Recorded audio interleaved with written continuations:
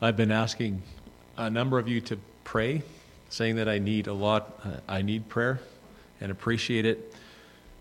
And I'm going to pray again because I still need more. Father, the Apostle John wept because none was found worthy to open the scroll or to look inside of it. And were it not for the Lamb who is worthy, we would not be worthy to open the scroll, the book that we have before us today, that so clearly reveals our sin, your holiness, and the wonderful redemption that is given freely to all who believe and trust in the Lord Jesus Christ. So I confess, Lord, unworthiness in my flesh to handle your word. But I humbly acknowledge that it is the true word of God. And I pray that as we listen, as we attend to your word, that we would have a true sense that it is your word. Also, Father, would you guide my thoughts, guide my tongue to not go beyond and to not speculate and to not twist the scriptures. Give each of us discernment as we hear. And Lord, we thank you for the righteousness that is supplied for us in Jesus Christ. We thank you, Lord, that we are the bride of Christ, who will be clothed in white because it was given to her to be clothed in white, which is the righteous acts of the saints. We pray in Jesus' name. Amen. The passage that Kevin St. John just read for us, I wanted that read because it is very much kind of an eschatological extension of the passage that we're going to read today and that we're going to study. Whenever the Bible's, or I shouldn't say whenever because there are exceptions, but when the Bible talks about white robes in the context of righteousness, these are robes that are imputed to us. They are placed upon us by Christ.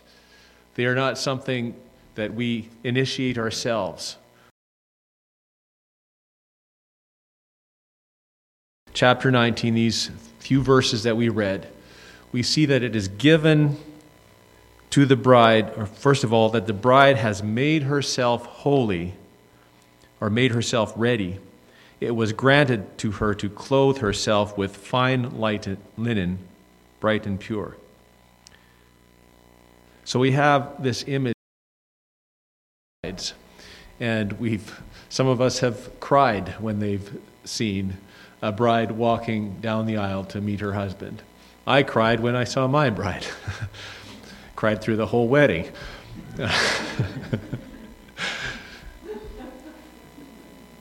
But this image of the bride, who is the bride? Well, the bride is the church. The bride was defined in the passage that Pastor Kevin Lackey read as those who have been ransomed by Jesus, by the blood of Jesus, from every tribe, nation, and tongue. That's the bride. The bride is the New Jerusalem coming down out of heaven with foundations, 12 foundations, the apostles of the Lamb, 12 gates, which are the 12 tribes of Israel, coming down resplendent, representing the saints of all time. And these saints are collectively gathered and represented in the image of a bride having made herself ready for her husband. She clothes herself in robes, and it is given to her to clothe herself in these robes. It is something that is outside of her that is imputed. Even the right even the privilege of having these clothes. And these clothes, this garment, this wedding garment, the fine linen, bright and pure, is defined for us as the righteous deeds of the saints. Do our deeds make us worthy for heaven? No. Are our deeds the basis of our salvation? No. Do our deeds, our righteous deeds that we do in Christ, do they contribute to the glory of Christ's bride? Yes. The very clothing of the bride of Christ is our righteous deeds, which are given to us in Christ. So, with that, I'd like us to read our passage for today in Colossians chapter 3. I'm going to just backtrack a bit for context, and we'll read verses 3 and up to 17. So please follow along with me in your Bibles. If then you have been raised with Christ, seek the things that are above, where Christ is, seated at the right hand of God. Set your minds on things that are above, not on things that are on the earth. For you have died, and your life is hidden with Christ in God. When Christ, who is your life, appears, then you also will appear with him in glory. Put to death, therefore, what is earthly in you: sexual immorality, impurity, passion, evil desire, and covetousness, which is idolatry. On account of these, the wrath of God is coming. In these you too once walked when you were living in them, but now you must put them all away: anger, wrath, malice, slander, and obscene talk from your mouth. Do not lie to one another, seeing that you have put off the old self and its practices, and have put on the new self, which is being renewed in knowledge after the image of its Creator. Here there is not Greek and Jew, circumcised and uncircumcised, barbarian, Scythian, slave, free, but Christ is all and in all. And now to today's selection. Put on then, as God's chosen ones, holy and beloved, compassionate hearts, kindness, humility, meekness, and patience, bearing with one another, and if one has a complaint against another, forgiving each other. As the Lord has forgiven you, so you also must forgive.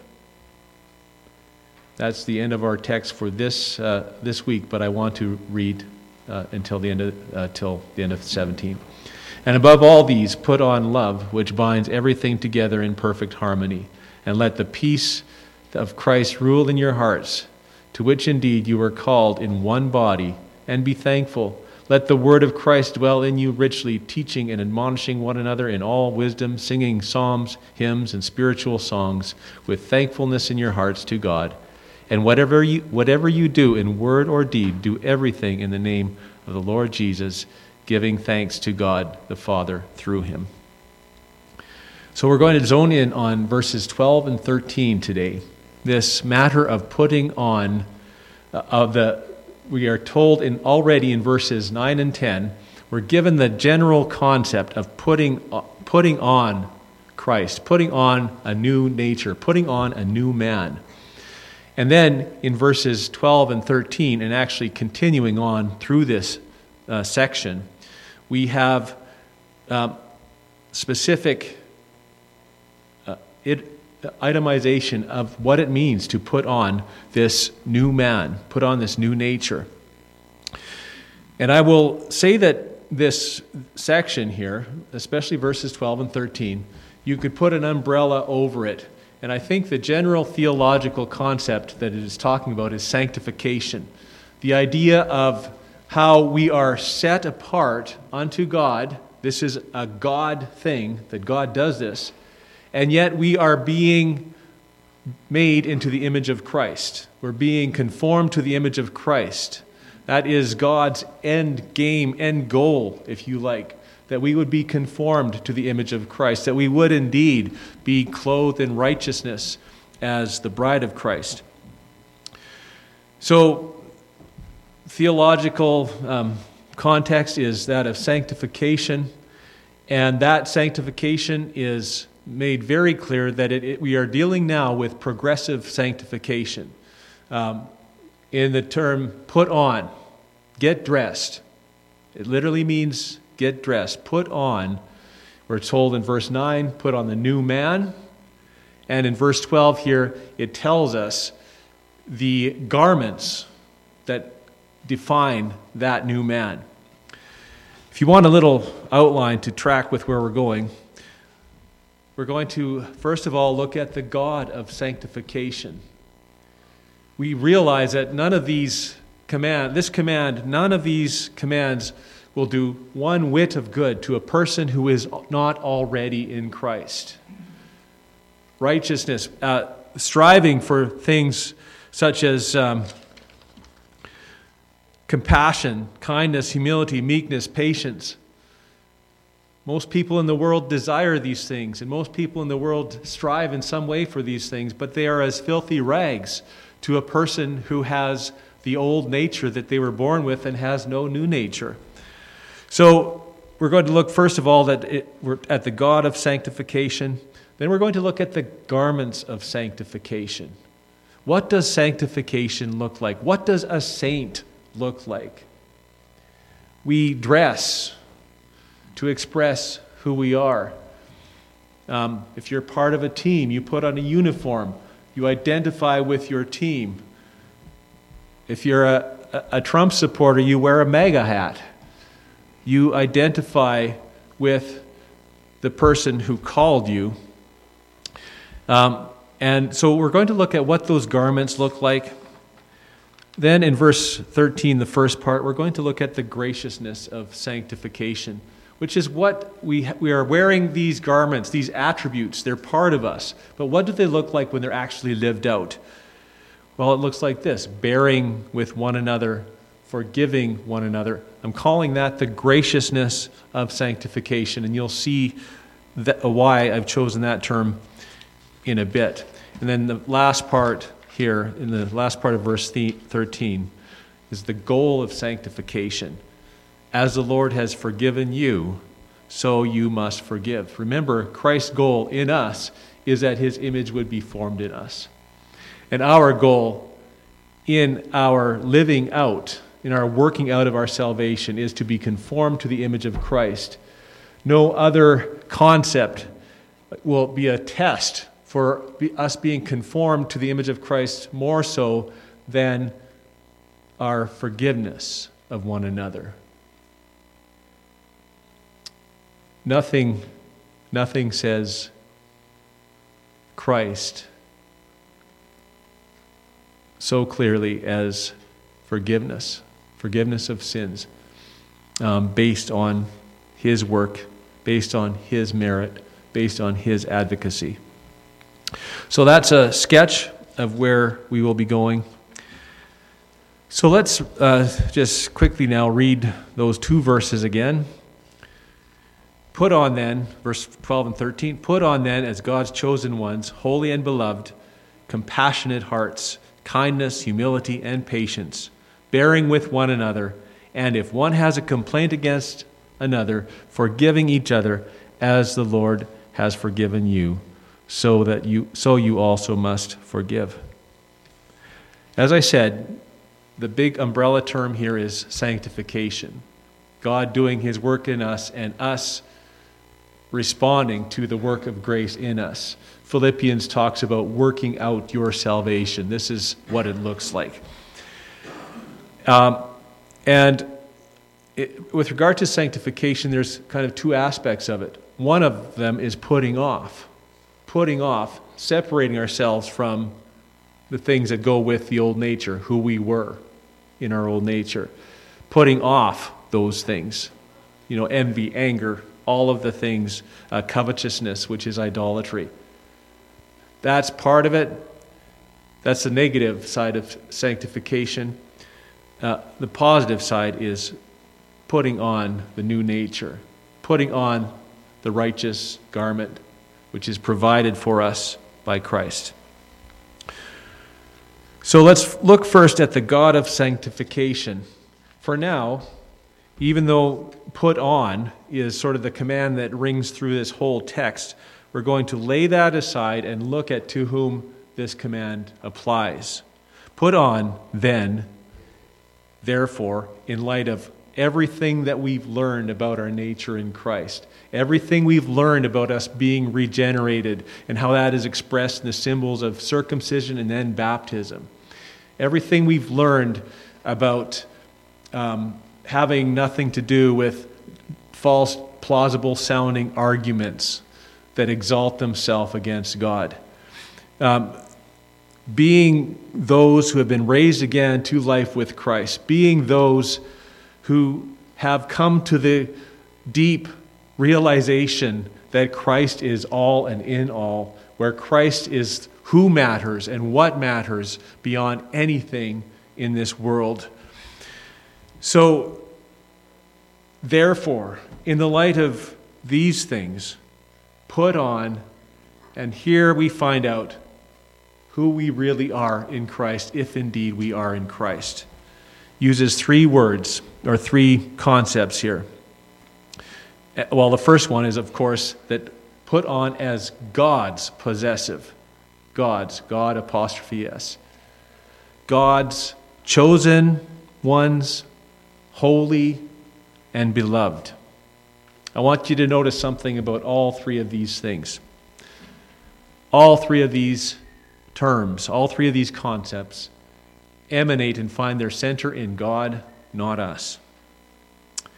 Just look at the first word as God's chosen ones.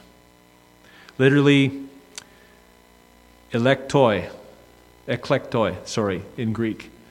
God's elect. The Jewish people, they had an understanding that they were God's chosen people. Here is Paul talking to the Gentiles, saying, you're part of this too. You are now elect of God. You share in the blessings of true Israel. You're chosen by God. You're called out by God.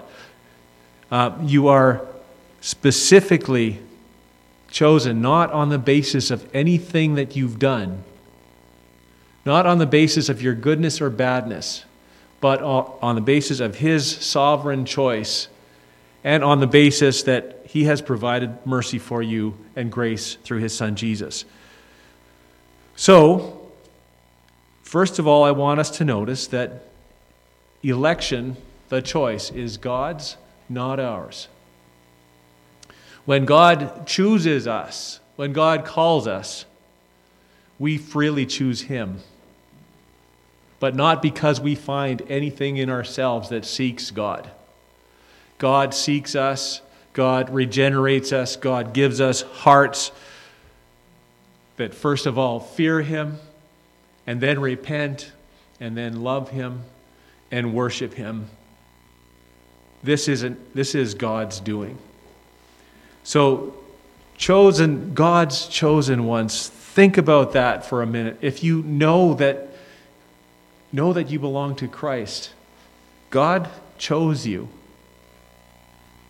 God chose you.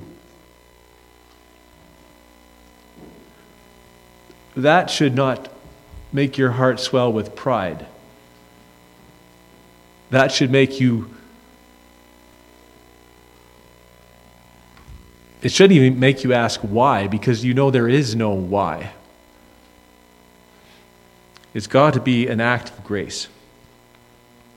Look at the second word there, holy.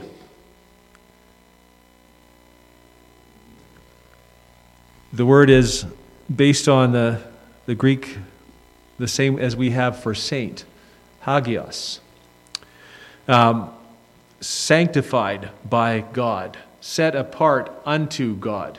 Something that is sanctified, if it were in the temple, it's sanctified, it's set apart for a special purpose, for a God-ordained purpose. And in this aspect, sanctification is all of God. God sets us apart. He calls us as his saints. Paul says in Romans chapter 1, called, and really we have additional words in there. Called, it's not chapter, I forget where it is exactly, but it is Romans chapter 1, verse 1. Called to be saints, the to be, it's inserted there. That isn't necessary. Called saints.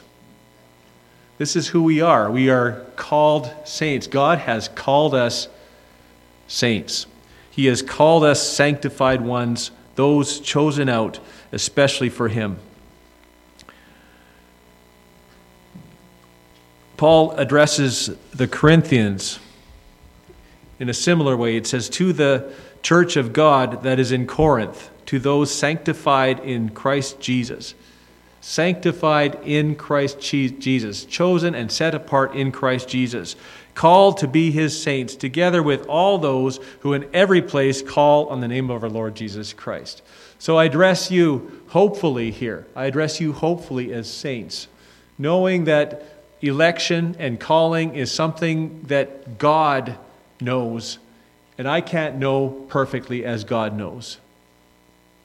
If you have assurance of salvation, then you know your calling. You may not have that assurance. At bare minimum, have you called on the name of the Lord? Have you seen your sin and the holiness of Christ? And have you called on him as a desperate sinner and cried out, God, be merciful to me, a sinner. Save me. Rescue me. Sanctify me.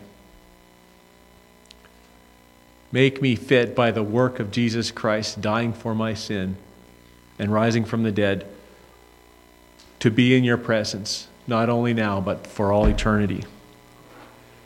So, to review here, the election is God's, not ours. So, the election, we can call that, well, we'll call it what it is, God's election. When we look at sanctification, we're looking at God's perfection. God sees us as saints not on the virtue of who we are or what we've done, but on the basis of what Christ has done. We are called to be saints, and we are literally called saints.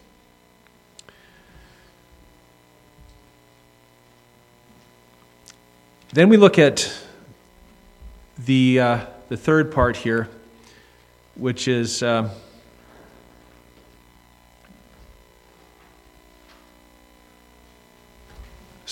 beloved, holy and beloved.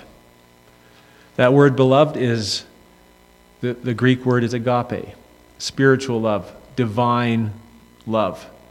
And again, this is not us learning about God, discovering how wonderful he is, how holy, how just, how merciful, how loving he is. And then out of the deep well of our own hearts, saying, I love God. This doesn't happen. In the depths of our own hearts, until God changes them, there is hatred for God. So just like the election is God's, not ours, the perfection is God's, not ours, the affection is God's, not ours. 1 John 4:10 says, in this is love, not that we have loved God, but that he loved us and sent his Son to be the propitiation, the sacrifice that turns away wrath for our sins. 1 John 4:19 says, we love because he first loved us. So the point is, we take credit for none of this. We do not look to ourselves as in any way responsible for our sainthood, for our setting apart, for our calling. We look to God. He is the one who has done this. Ephesians 1, I have verse 45, but I don't know if it has 45 verses here, but it says, even as he chose us in him before the foundation of the world. Now, if being chosen isn't a wonder in itself, consider this, that if you are in Christ and you know this, that you were chosen in Him, in Christ, before the foundation of the world, that we should be holy and blameless before Him.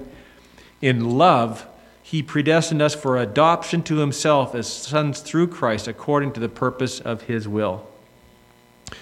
So when we look at these things, we do not look to ourselves, we look to God.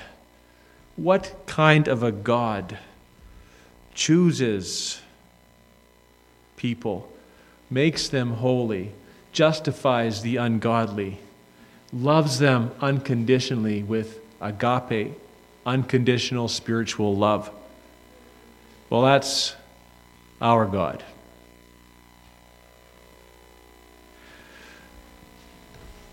Now, I've ignored, up until this point, the command to put on.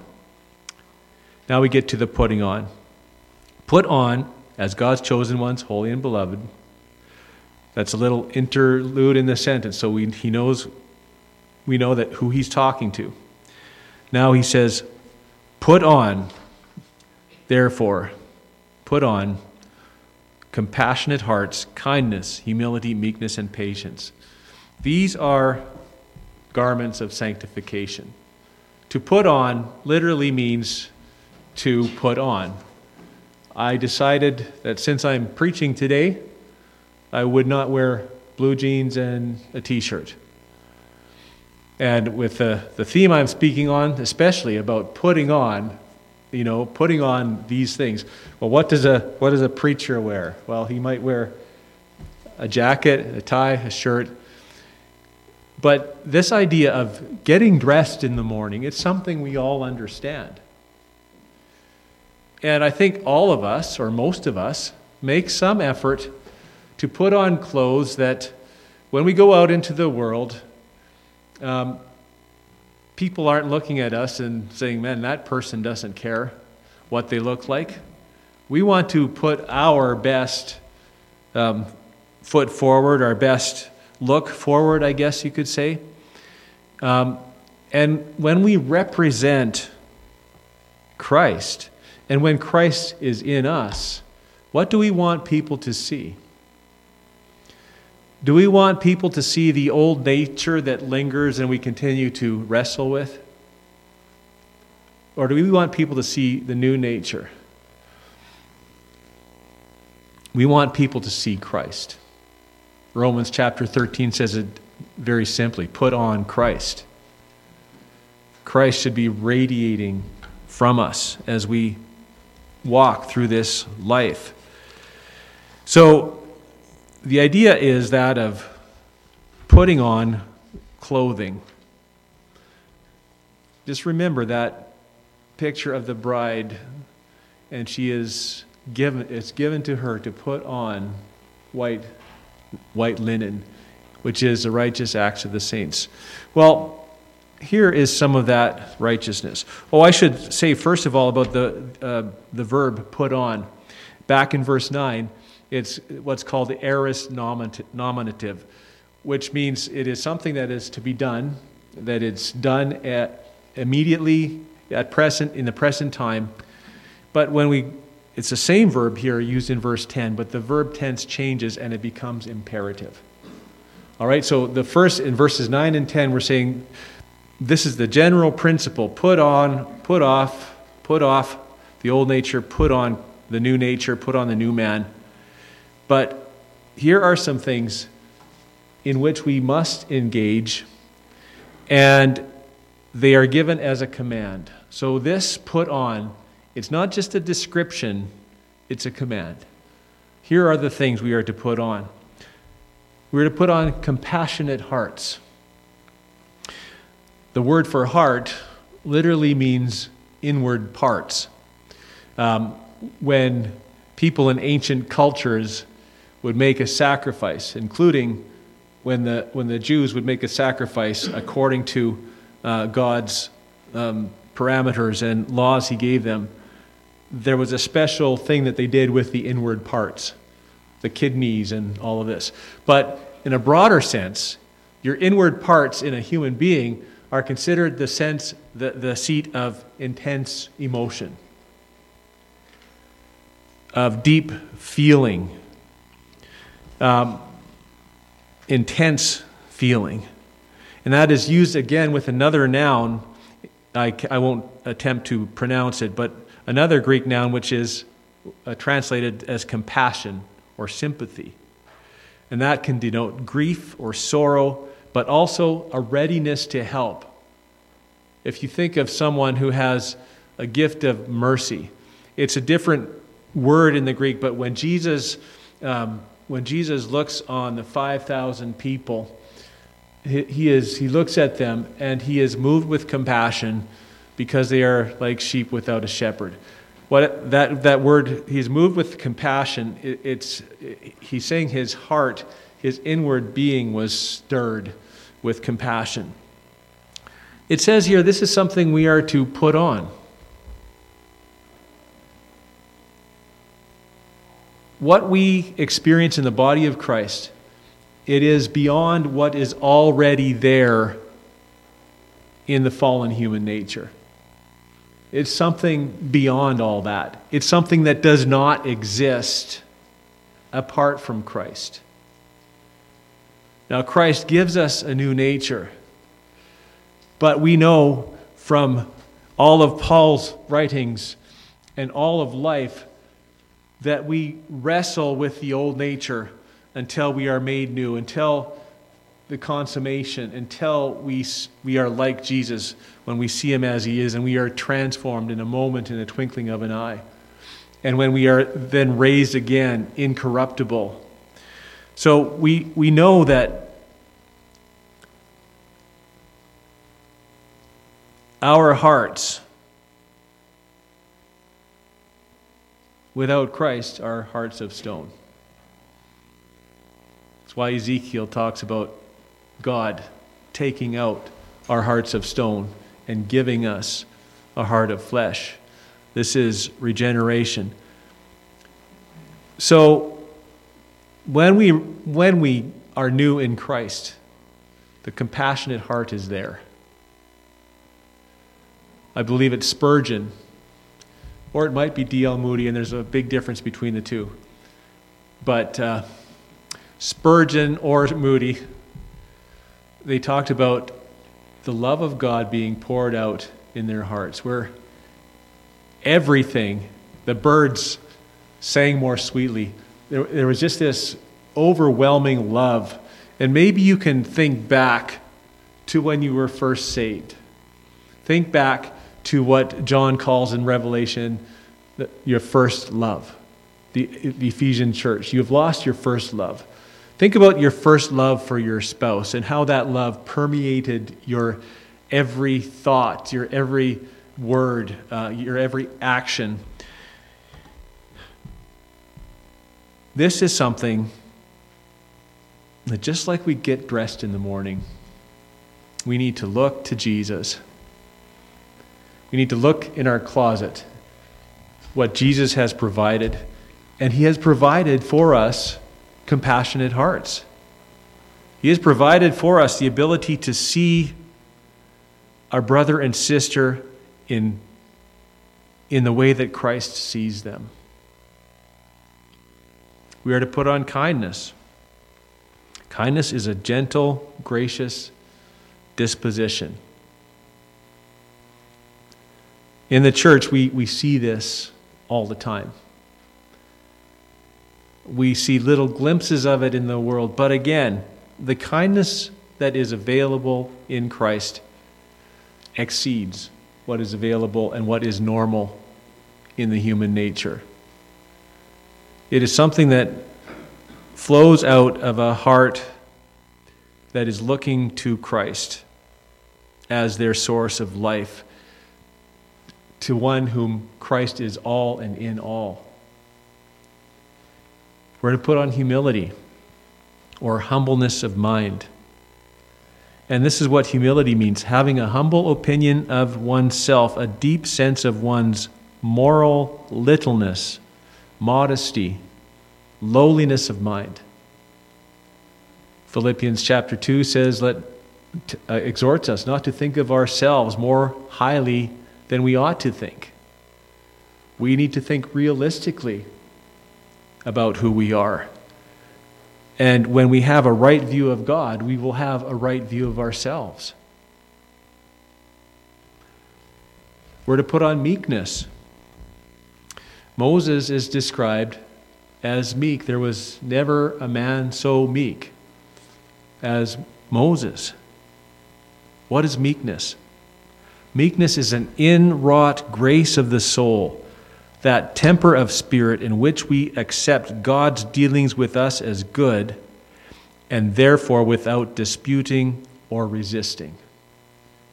Whatever my God ordains is right. That is a meek attitude. Not wrestling with God over the hardships and saying, why are you treating me this way? But knowing that the God, the judge of all the earth, will do right. Resting in the sovereignty of God. Understanding that all things do work together for good to those who love God, to those who are the called according to His purpose, even if those things that work together for good involve famine, peril, and sword. The persecuted church understands those things. And many martyrs throughout the millennia, 2 millennia of the church, and before that, those Old Testament saints, some of them were sawn in two. Some of them were fed to lions. Some of them had hot oil dumped down their throats. Some of them recanted their faith. But many didn't. Because they knew they were meek before the Lord. They could go into the flames rejoicing.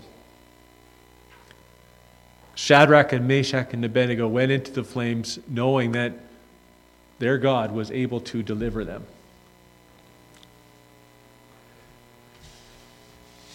So we've looked now at the God of sanctification.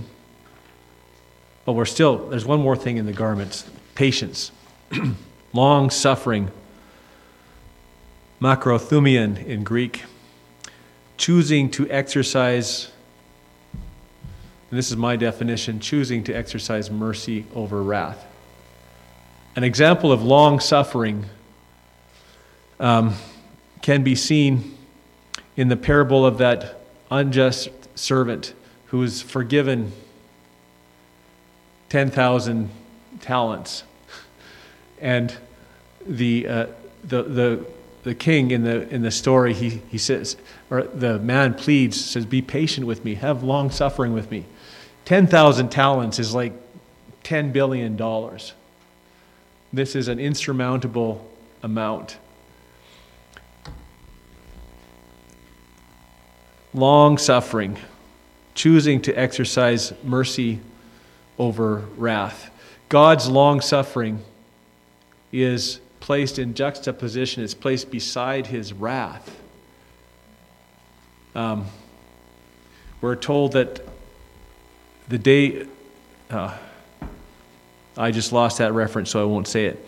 But we know that Romans chapter 2, or 1, 2 it is, I think, we are storing up wrath until the day of judgment. Why isn't God pulling the plug right now? Why is He not destroying this world? Why did God not destroy the children of Israel and make a nation out of Moses alone? This has to do with long suffering, putting up with unthinkable things in each other. This is not a common human virtue. Try teaching kindergarten, grade 1, grade 2, grade 3 for a week. Long suffering, you might even think of, or patience, you might think of a mother cat or a mother dog feeding all those little yappy or mewy things that are crawling all over and jostling, and the mom just lies there patiently and licks them, and you're thinking, why isn't she having a nervous breakdown? That just looks like way too much. And I just saw Joe smiling. She understands this. Yeah. Long suffering right there. Yeah. All right. Okay. So that's not an exhaustive list. It reminds me a lot of the fruit of the Spirit. It also has something in common with put on the whole armor of God. It's a different context. When we put on Christ in the sense of battle, we put on the shield of faith, the helmet of salvation, the breastplate of righteousness, the belt of truth, the shoes of the gospel of peace. All of those are attributes of Christ. They are things that are found in Christ. And that's in the context of battle. In the context of day-to-day life, these are things we must put on. We have to pay attention to doing this. And I think even though the verb is aorist, which is the sense of completed act, the pairing it with the idea of putting on clothes, I think the Holy Spirit would want us to think about these are things. Putting on is something you do every day. How do you put on these things? I think we get a clue if we look, kind of cheat and go ahead a little bit. Verse 16, let the word of Christ dwell in you richly, teaching and admonishing one another in all wisdom, singing psalms and hymns and spiritual songs with thankfulness in your hearts to God. This talks about the church singing to one another, admonishing one another, and letting the word of Christ dwell richly in us. This is how we cultivate these things. All right. Let's look at the graciousness of sanctification. In verse 13, the first part, it says, bearing with one another, and if one has a complaint against another, forgiving each other.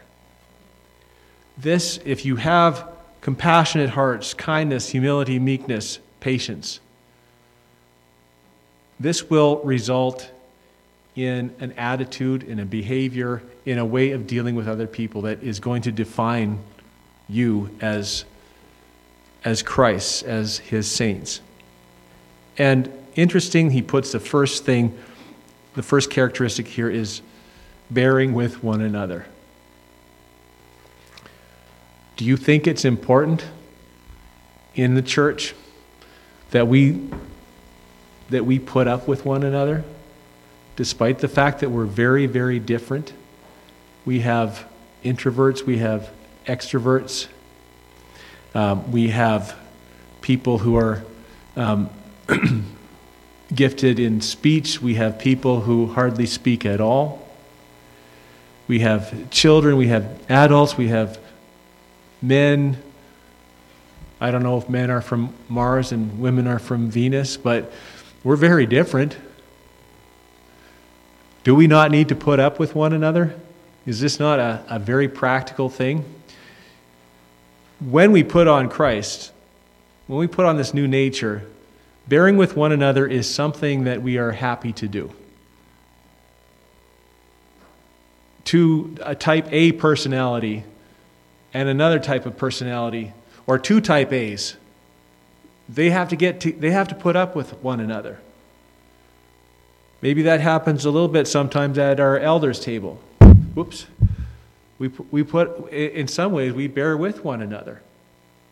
And it's important. So,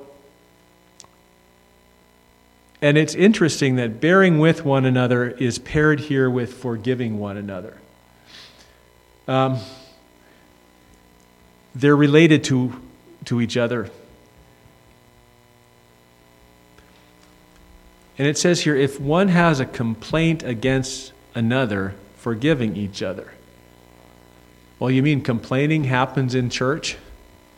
Do you mean that people actually approach a brother or sister and say, what are you doing this? Why are you doing this? Or how come you're doing this? Or you're sinning? If this doesn't happen in the church, we are really not functioning well. We are assuming that other people know our thoughts and know our concerns without us even voicing them. So if one has a complaint against another, it says forgiving each other.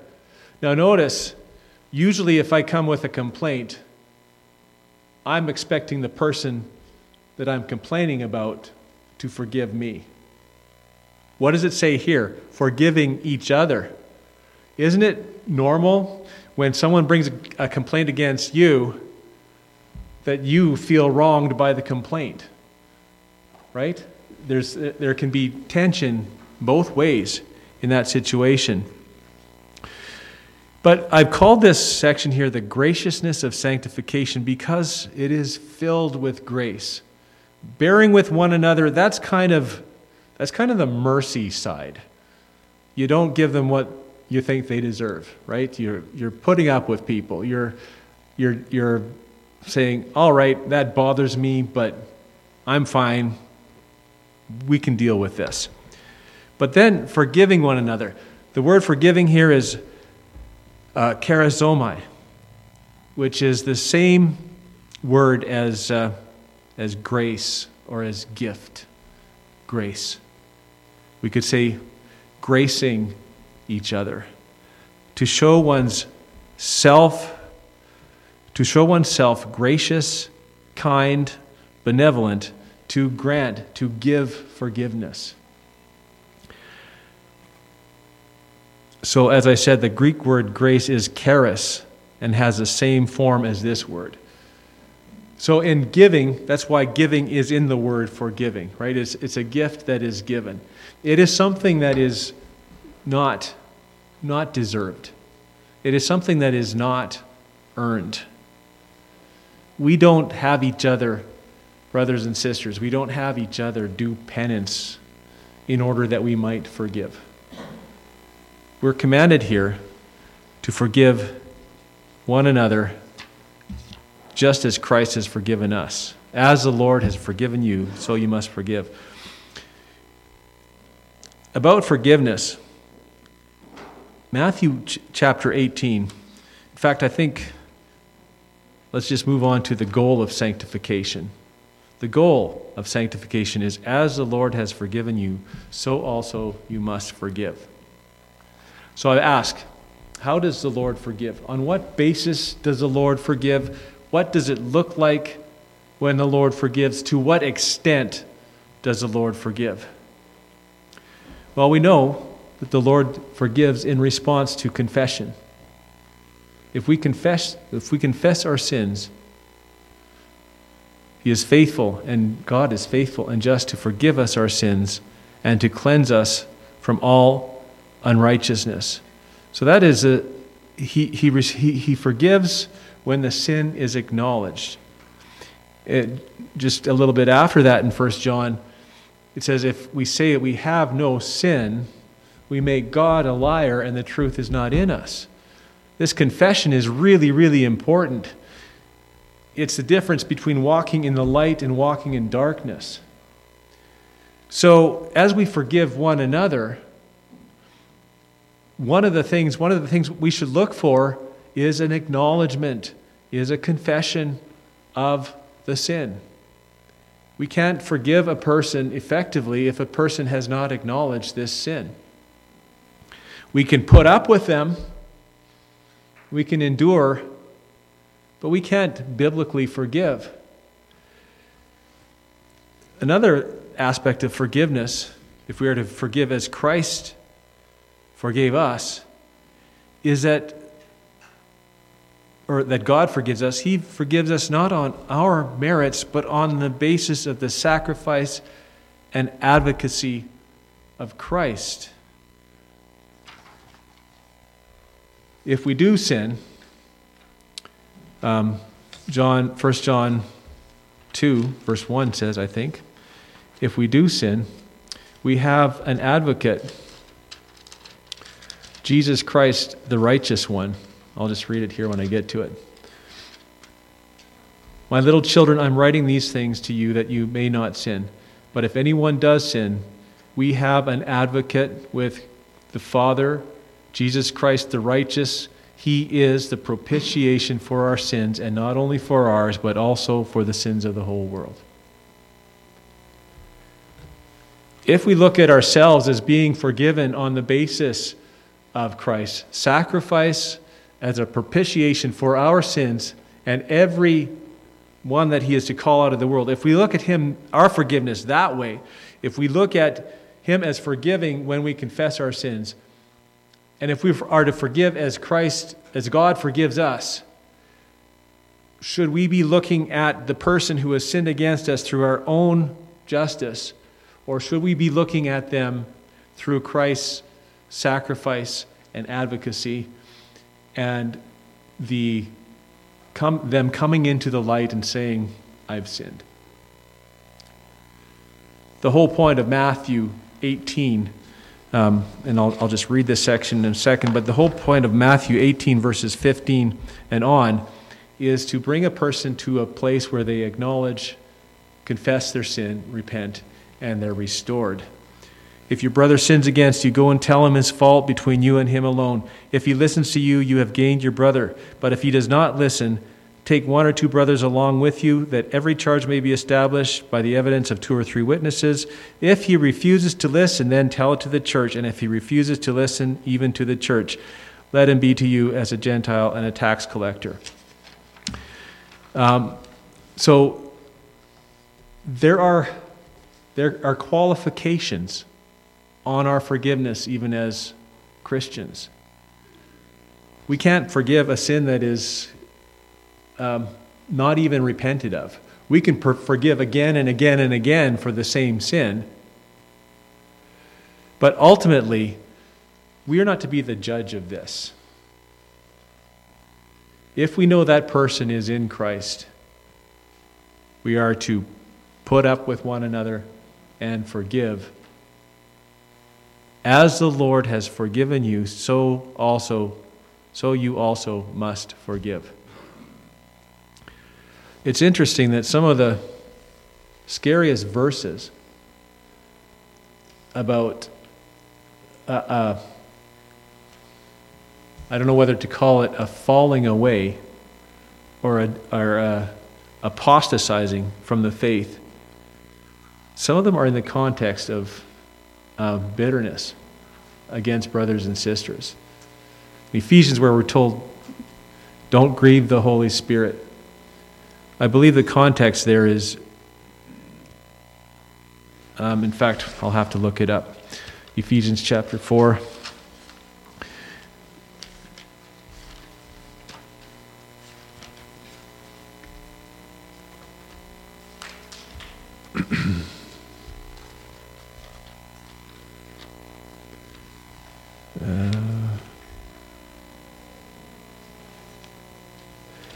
Around verse 32, I think.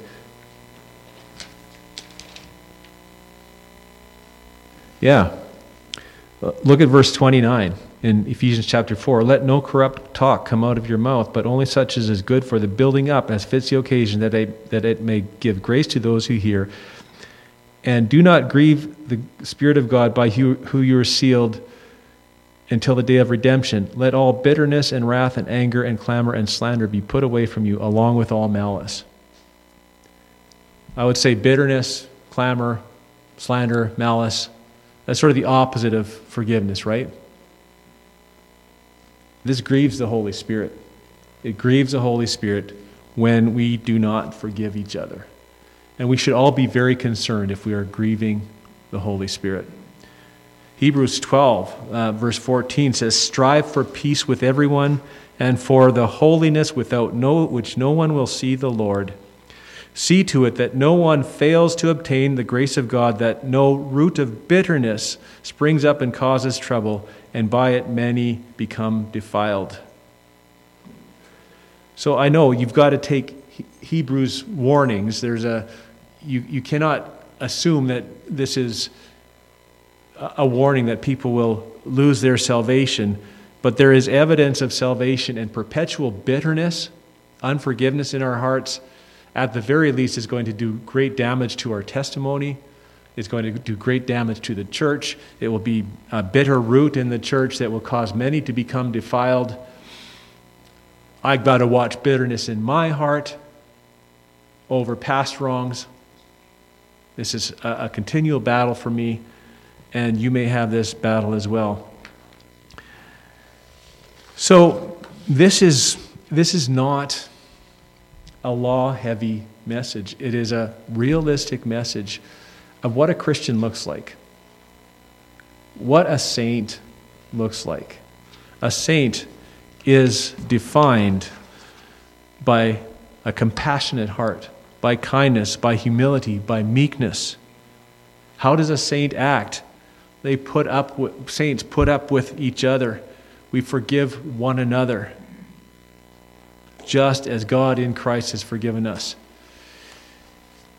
If we can consciously, as a church, as individuals that make up the church, which is the bride of Christ, which is the New Jerusalem, which is the sum total of all who have been ransomed by the blood of Christ from every tribe, nation, and tongue, we get up every morning, we put on Christ.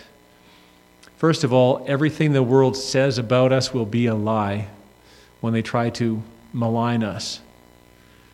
Even the Romans, the early Roman historians who tried to fault the church morally, found very, very slim ground on which to do so.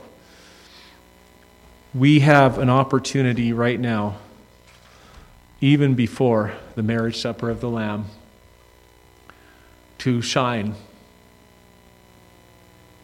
to take upon ourselves the white linen, which is the righteous acts of the saints. Let's adorn the gospel with the character of Jesus.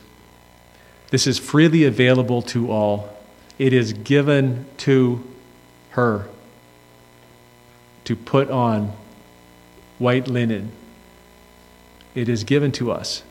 These are not things we manufacture. We can ask God for these things. If we ask him for a bread, will he give us a stone? If we ask him for a fish, will he give us a scorpion? Is your heart sad and crusty and stony? Ask God for a compassionate heart. All of this is provided for us in Christ.